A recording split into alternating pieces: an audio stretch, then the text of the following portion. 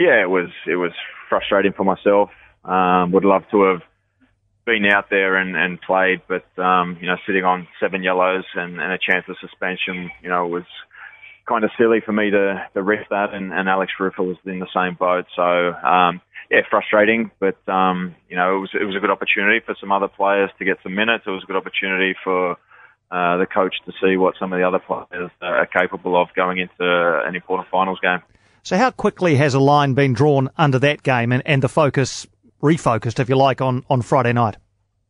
Oh, it's complete focus now on victory, looking forward. Everything that we're doing from here on, everything we're speaking about is just, sole focus is on the victory game on Friday.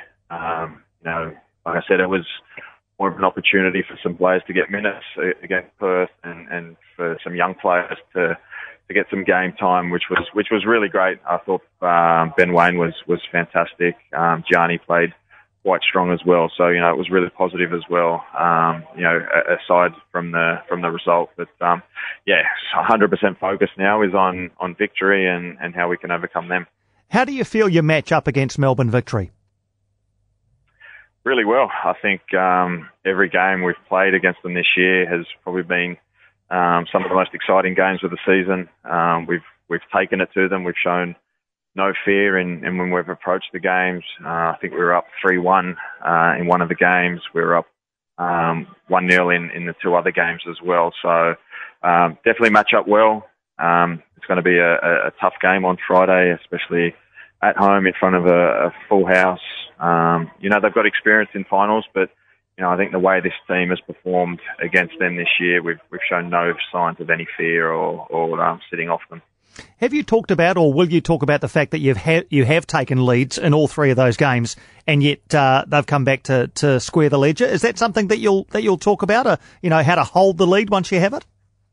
Yeah, we'll definitely touch on previous performances against them and look at the things that we did well and why we got success in those games, especially when we took the lead, and we'll also focus on structures and formation on when we do have the lead or dying minutes and how we can not let them back into the game. So for sure, the smallest of details this week are going to be so important. We'll be looking at so many different angles of the game, so many different formations and how to stop them in completely different situations. So leading into a finals football game, there's always that little bit of extra detail, a little bit extra focus on the game. And as far as your area of the pitch is concerned, defensively with the rest of the defensive unit, how do you go about nullifying a side like Victory, who have not just one threat, but 2 or 3 ways that they can hurt you up top? Yeah, they're a good team. There's no doubt about it. But like I said, we've matched up well. We've done really well against them. I think it's going to take a full team defensive performance. The guys at the front have to work extremely hard. The guys in the midfield need to be organised and solid, and the guys at the back need to really concentrate. If we can stop crosses, great, and if we can't, then we need to be really close to our man to stop them getting any chances. Like any other game, it's you've got to win your matchups and you've got to win your battles, and whatever team can win most of their battles, individual battles, then they're more likely to get the right result. You talked before about finals experience and the fact that there's quite a bit of it in the Victory side, not so much in the Wellington Phoenix ranks, but you yourself have been to the finals 4 different times. Will that experience be drawn on by the others, or do you think it won't actually play too much of a part, the fact that there are a few guys in your squad who haven't played finals before? I just look back to when my first time in the finals was, and it's just so exciting.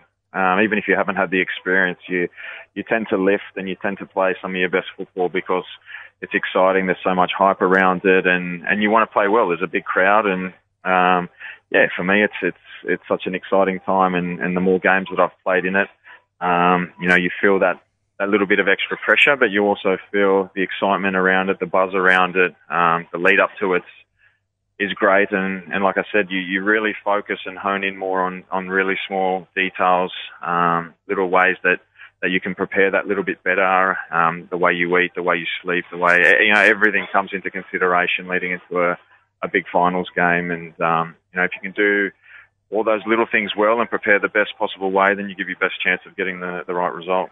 Already one piece of silverware at Wellington Phoenix HQ, the Golden Boot, of course, for Roy Krishna. That was confirmed the other night.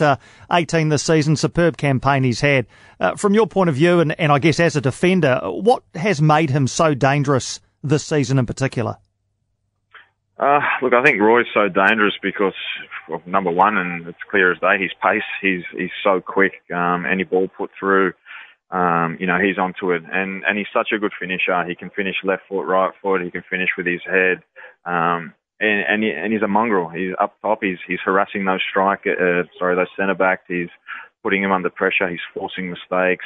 He can come and receive feet. He can spin in behind. So he's got a lot of different attributes that are really hard to stop. And he's been our key man. He's banged in goals. He's always scored goals, but this year he's just done it so consistently, and he's done it in really big games, in really big occasions. And that's for me been the difference. And he deserves all the accolades and credit that's coming his way because he's been fantastic.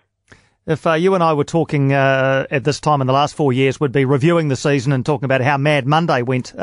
Obviously, that's going to have to wait a little bit this season. Is there still, and you alluded to it before, that bit of excitement for you that here we are in May and you're going to be playing football?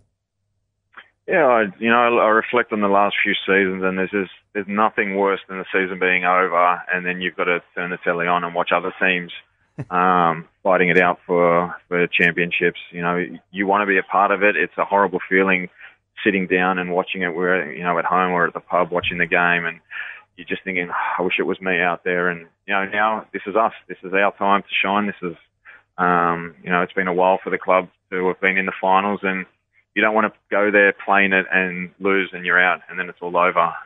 You want to go there, you want to win, you want to keep it going. You want this season, this feeling to continue on. You don't want it to end, and we want to progress as far as we can in this. Do you feel like the week will drag, or do you think it'll go fast, or do you think it'll just pass at its normal pace?